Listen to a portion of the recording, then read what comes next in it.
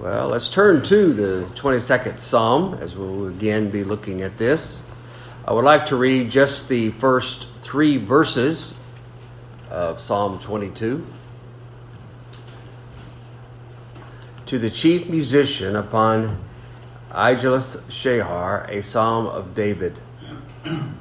My God, why hast thou forsaken me? Why art thou so far from helping me, and from the words of my roaring? O my God, I cry in the daytime, but thou hearest not, and in the night season, and am not silent. But thou art holy, O thou that inhabitest the praises of Israel. As we continue our sermons upon Psalm 22, we finally arrive now to verse 3, where we read again, But thou art holy, O thou that inhabitest the praises of Israel.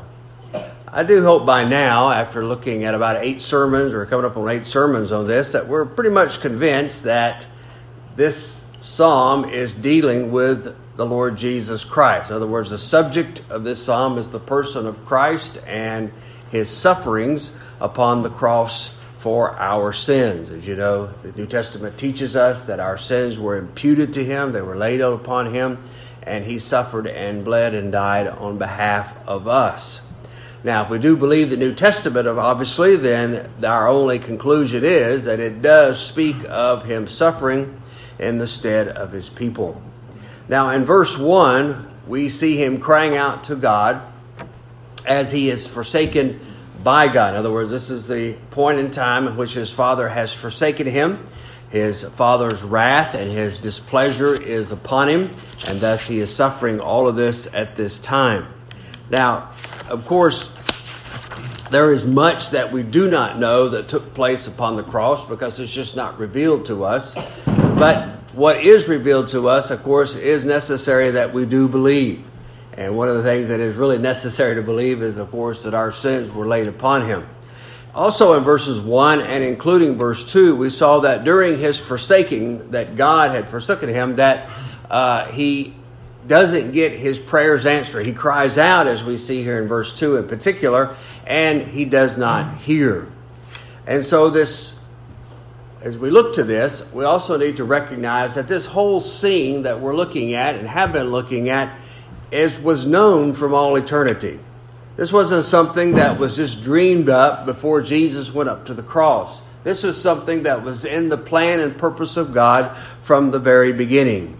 So in the eternal counsels of God, then, they had already decided all of this and what all was going to take place. When God the Father, God the Son, and God the Holy Spirit were together, if we want to call it that way, this was laid out that Jesus Christ would undergo all of these particular sufferings. So this is no fluke. It's no misjudgment of facts and stuff like that concerning what all that took place. This, again, was the purpose and plan of God Almighty from the very beginning. You remember Peter saying this on the day of Pentecost, him, that is Christ, being delivered by the determinate counsel and foreknowledge of God, ye have taken, and by wicked hands have crucified and slain. So we notice there that it was done by the determinate counsel of God. Also in chapter 4, here we see what the scripture tells us there. It says, who by the mouth of... Well, let's start with verse 24. And when they heard that is that the apostles had been mistreated again by the Jews and the leadership. And when they heard that, they lifted up their voice with one accord and said, Lord, thou art God, which hath made heaven and earth and the sea and all that in them is, who by the mouth of thy servant David has said, why did the heathen rage and the people imagine vain things? The kings of the earth stood up, and the rulers were gathered together against the Lord and against his Christ. For of a truth against thy holy child Jesus, whom thou hast anointed, both Herod and Pontius Pilate, with the Gentiles and the people of Israel were gathered together, for to do whatsoever thy hand and thy counsel determined before to be done. So again, we see the very plain teaching of Scripture that this was the purpose of God, that all of that we see in Psalm 22 was and did take place. Now, This was something that wasn't just revealed in the New Testament, but it was something that was taught also in the Old Testament as well. The Old Testament scriptures were full of predictions or prophecies regarding Jesus Christ and his suffering for his people. We see this, for instance, in the Psalm 22 here. We see it in Isaiah 53, and there are other, of course, scriptures, of course, in the Old Testament that point these things out. And not only that, but we see in the sacrificial system that was set up, all those types and shadows, they foretold of this very hour when our Lord Jesus was going to suffer for his people. You could also remember that our Lord told his disciples while he was with them that this was going to take place. In the book of Luke, chapter 24, as he's explaining some things there on the road to Emmaus, he says, "Then said he unto them, O fools, and slow of heart to believe all that the prophets have spoken. Ought not Christ to have suffered these things and enter into his glory? And beginning at Moses and all the prophets, he expounded unto them in all the scriptures the things concerning himself." So the Lord there had the Old Testament passages to show that these things were going to take place unto him. And then again, a little bit later in the same chapter, "And he said unto them, These are the words which I spake unto you while I was yet with you, that all things must be fulfilled, which were written in the law of Moses, and in the prophets, and in the Psalms, concerning me. Then opened he their understanding, that they might understand the scriptures, and said unto them, Thus it is written, and thus it behooved Christ to suffer, and to rise from the dead the third day." So we should not be surprised then at reading some of the things that we will be reading in Psalm 22. Now our text, as we mentioned, is verse 3, and it encompasses here more of our Lord's crying there upon the cross, which actually began, as we said, there in verse 1, and again there also in verse 2. Verse 1 and 2, as well as verse 3, is often called his complaints. Now, when we use the word complaints in this context, we're not meaning it in the sense of murmuring or complaining like we may do today when things don't quite go the way that we want. That's not how that the term is used when we speak of it in this sense, or in the sense in which especially some of the older writers use it. It speaks rather of an expression of grief or great sorrow, or we would say even lamentations. Verses 1 and 2 contain his grief and obviously his lamentations and his sufferings. And he vents them, or he tells them unto the Lord. So the Lord here, or Jesus here, is presenting his complaints then to his Father. And he is, as it were, the plaintiff, bringing his injuries to his God, as in, like for instance, going to a court of law. And this thought then ties in very well to verse 3, where he says, "But thou art holy, O thou that inhabitest the praises of Israel." So he's saying basically something like this: here are my complaints. Why am I deserted? Why art thou so far from hearing me? You hear not. I speak, but you don't hear. You're not answering. You stand in silence in the face of all of my trials and all of my sufferings. You see, God here, Jesus then is giving the Lord, his Father, these complaints, or these things that he's laying out to him. So he's giving him his case, and he's set before him. But at this point, though, God's not hearing him. And this is his complaint. You're not listening. You're not hearing in my great sufferings. But notice what he says, though, in verse 3. In the midst of that, he says this: "But thou art holy, O thou that inhabitest the praises of Israel." What I want us to notice, first of all, is the reason for this statement. But thou art holy. Why would he say that? Why would he say that at this time, I guess, if I could put it that way? Well, the reason for this statement is that our Lord feels, and rightfully so, that he's been deserted, that he's been forsaken by God. God has, as it were, turned a deaf ear to him. As he is suffering all of the agonies given to him by both man and by God at this very point. His prayers, you see, go unheard. They go unanswered. There's no help to him. And he continually cries out. Remember, we discussed that last time in verse 2. Oh my God, I cry in the daytime. And then he goes on to say, and in the night season. In other words, I'm continually doing this. These are the petitions that are upon my lips, and you're not hearing. But then our Lord says, though, but you're righteous. Thou art holy. That in the midst of his sufferings, great sufferings, in the midst of him being forsaken, he still cries out and says, thou art holy. Even though the wrath of God itself is bearing down upon him because of our sins being laid to him, he still acknowledges here that God is holy. Someone has said about this, he says, however ill things may look, there is no ill in thee, O God. And that was the sentiments here of our Lord Jesus. And in this, I think we can see something of the confidence and the trust and all of that in God that our Lord Jesus here has into him. No matter what he's enduring, no matter what he's going through from man as well as from God, Jesus perceives here there is no unrighteousness with God in what he's doing.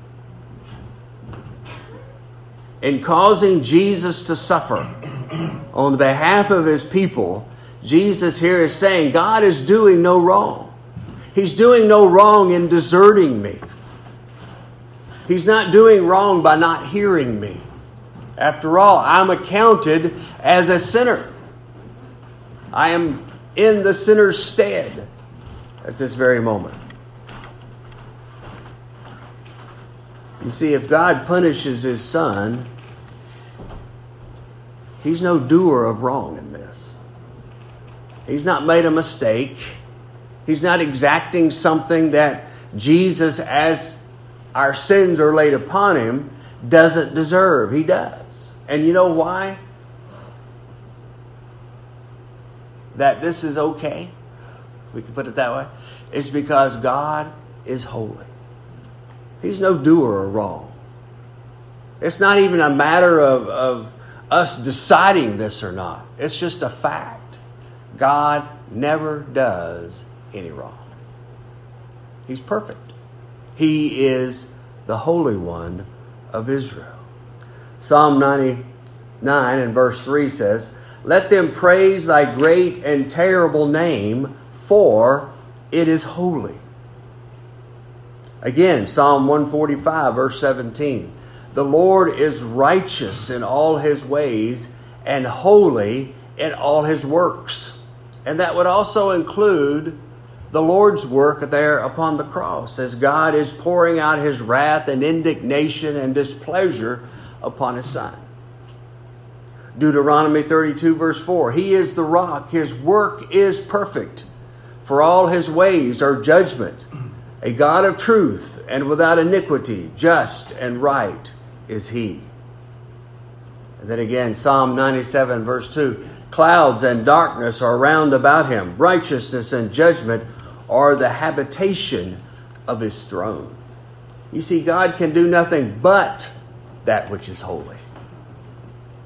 So have we ever really considered that as we think about Jesus hanging upon the cross and dying for our sins, that was a holy thing? That it was a righteous thing to do? God was holy in doing it. You see, he's the Holy One of Israel, whose right hand, the Scripture tells us, is full of righteousness. And Jesus Christ here affirms that. He acknowledges here, he says in the midst of his great sufferings and his great agonies, that thou art holy. You remember in John 17 when he was praying his prayer, and because he's getting ready to go to the cross in a few hours, he says this in John 17 verse 11. And now I am no more in the world, but these are in the world. I come to thee, Holy Father. Now remember, he's in the Garden of Gethsemane there. This is where he was, you remember it says that he was sorrowful even unto death. Very heavy. And yet he can still call his Father here holy. Why is that? Because he is. The punishment and the death of Jesus Christ is God. In fact, this is God's declaration of his righteousness in forgiving sins. You see, God can rightfully and wholly and righteously forgive sins because he's punished his Son on the cross. Romans 3 tells us this. Whom God has set forth to be a propitiation. That is, somebody who would satisfy God. A propitiation through faith in his blood. To declare his righteousness for the remission of sins that are past. Through the forbearance of God. To declare, I say, at this time his righteousness, that he might be just and the justifier of him which believeth in Jesus. Now, if you read commentaries or you read some of this modern stuff that's out there today, or even on the radio, you'll hear such statements that God was not righteous in punishing an innocent person.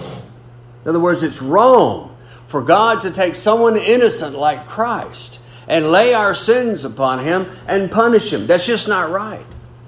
Well, the one who's being punished here acknowledges it's right.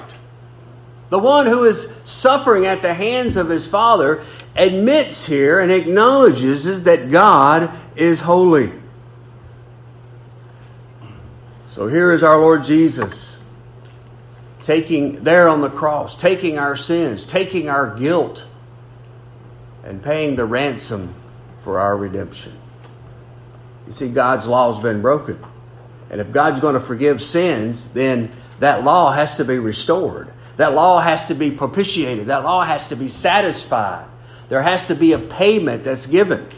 There has to be that propitiation, as we talked about, for sin. And this was all agreed upon. See, Jesus agreed to come and to do this. The Father agreed to punish his Son. In fact, we read, what was it, last week? Isaiah 53 and verse 10. It pleased him to put him to grief. And Jesus here knows that God is holy in punishing him as a sacrifice for sin. All that God puts upon him, yet he knows that God is holy. See, Jesus here doesn't perceive any wrong in any of this, does he? He doesn't impute wrong to God for this very thing. Now, how unlike man, when we feel sometimes that we've been shorted by God, or things don't go the way that we think they ought to go, then, we blame God. It's God's fault. God's not right. God's not just. God's not holy. You see, we question his righteousness when things don't go our way, or when we're suffering affliction and so forth. But not our Lord. You see, he knows better, doesn't he? But notice something else. He continues and says this, O thou that inhabitest the praises of Israel. And that's kind of a difficult statement in the midst of all this. He says, thou art holy. And then he goes on to say, O thou that inhabitest the praises of Israel. You're holy, and you are the one that inhabitest, or where the praises of Israel dwell. That's what the word inhabit means there. Well, we might see this here, that this is the reason that the people of God praise him. Or ought to praise him. Let me put it this way. This is the reason why God's people ought to praise God. And that is because he's holy. Now, we've gotten away from that, I think. At least the modern church seems to have. We've gotten away from realizing something of the holiness of God. And because he is that Holy One, somehow we fail to give him the praise and the honor and the glory that he deserves and ought to have. You see, he inhabits the praises of Israel. Why is that? Because he's holy. And that's what the Lord's saying here. He's laying this again to God. Exodus chapter 15, verse 11 says, "Who is like unto thee, O Lord, among the gods? Who is like thee, glorious in holiness, fearful in praises, doing wonders?" Again, in 1 Chronicles chapter 16, verse 29. "Give unto the Lord the glory due unto his name. Bring an offering and come before him. Worship the Lord in the beauty of holiness." When you came here today, was that something that was in your thoughts? You're coming to worship the holy God. A God who is unlike any other God in that he is holy. Now you look at the gods of the Old Testament or the gods of the New Testament. You look at the gods that, the Romans dreamed up and the Greeks dreamed up, or the other peoples and nations of this land. They're not holy gods. Some of them promote wickedness and ungodliness. They're portrayed as adulterers and fornicators. They're not holy. But our God is. There is nothing, absolutely nothing about him that is unholy. Remember we said a while ago, the Lord is righteous in all his ways and holy in all of his works. Nothing in him is unholy. And he deserves the praises of his people. So when we come here, that ought to be in our thinking. This is why there's not much fear of God nowadays. They don't see God as holy. 2 Chronicles again, 20, verse 21.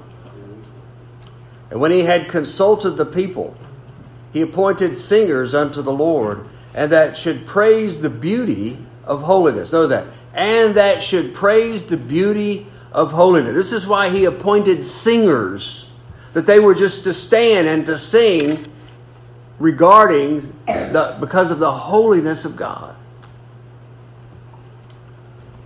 "And when they had consulted with the people, he appointed singers unto the Lord, and that should praise the beauty of holiness as they went out before the army, and to say, Praise the Lord, for his mercy endureth forever." This is Jehoshaphat as he was going to go fight a battle. And he wants to make sure that his people are on God's side. And I'm sure he was hoping God was on their side. And so he appoints singers to praise him in his holiness, but also for his mercy. We see. Psalm 29, verse 2. "Give unto the Lord the glory due unto his name. Worship the Lord in the beauty of holiness." Psalm 30, verse 4. "Sing unto the Lord, O ye saints of his, and give thanks at the remembrance of his holiness. Rejoice in the Lord," Psalm 92, verse 12, "ye righteous, and give thanks at the remembrance of his holiness." Seems like something that we ought to be thinking about, don't you think? Notice again in those two verses, it speaks there of the remembrance of his holiness. This is something that we have to keep in mind. And our Lord here then boasts himself that God is holy and that he is to be praised. That would probably be the last thing on our minds. Would it? As we were hanging on the cross suffering? Do you think that would be something we would come to think, God is holy. Let me praise him for that. How about in the midst of our trials and tribulations and disappointments? Do we think God is holy? Are we ready to praise him for his holiness, for all that he's doing to us at that point? Kind of hard to think that way, isn't it? Now, these words also here in verse 23 or I don't know why I keep saying 23, in verse 3 of chapter 22, can also be seen as a way of an argument to God by our Lord Jesus. Not only is he bringing his complaints, again in a holy sense, but he's also laying out reasons here as to why God should answer him. You see what I'm saying here? These are the things he puts forth, like in a court of law here. He's putting these things forth for the judge to render a favorable decision towards him. Look, God, you are holy. You inhabit the praises of Israel. You're the very reason as to why your people ought to praise you. And he says that as an argument to be heard. In other words, because this is so, because you are holy, you do no wrong, there's only righteousness in all of your acts and all that you're doing, then hear me. Or why would you not hear me if this be the case? Another person commenting on this particular aspect, he said this. He says, we may not question the holiness of God, but we may argue from it and use it as a plea in our petitions. I think he's got that right. So when we suffer, we can acknowledge that God is holy and use that as a reason to get us out of the trouble. That doesn't mean he will, but I'm saying those are arguments that we can, one of the prophets tells us, take us words before God. Now, that seems to be a legit understanding of this, I think, because of the next verse. And we'll get into that next time. But the idea here is that I think we can use these kind of things when we have trying times, and agonies and trials and adversities are upon us. Well, let me make some just two quick applications to this.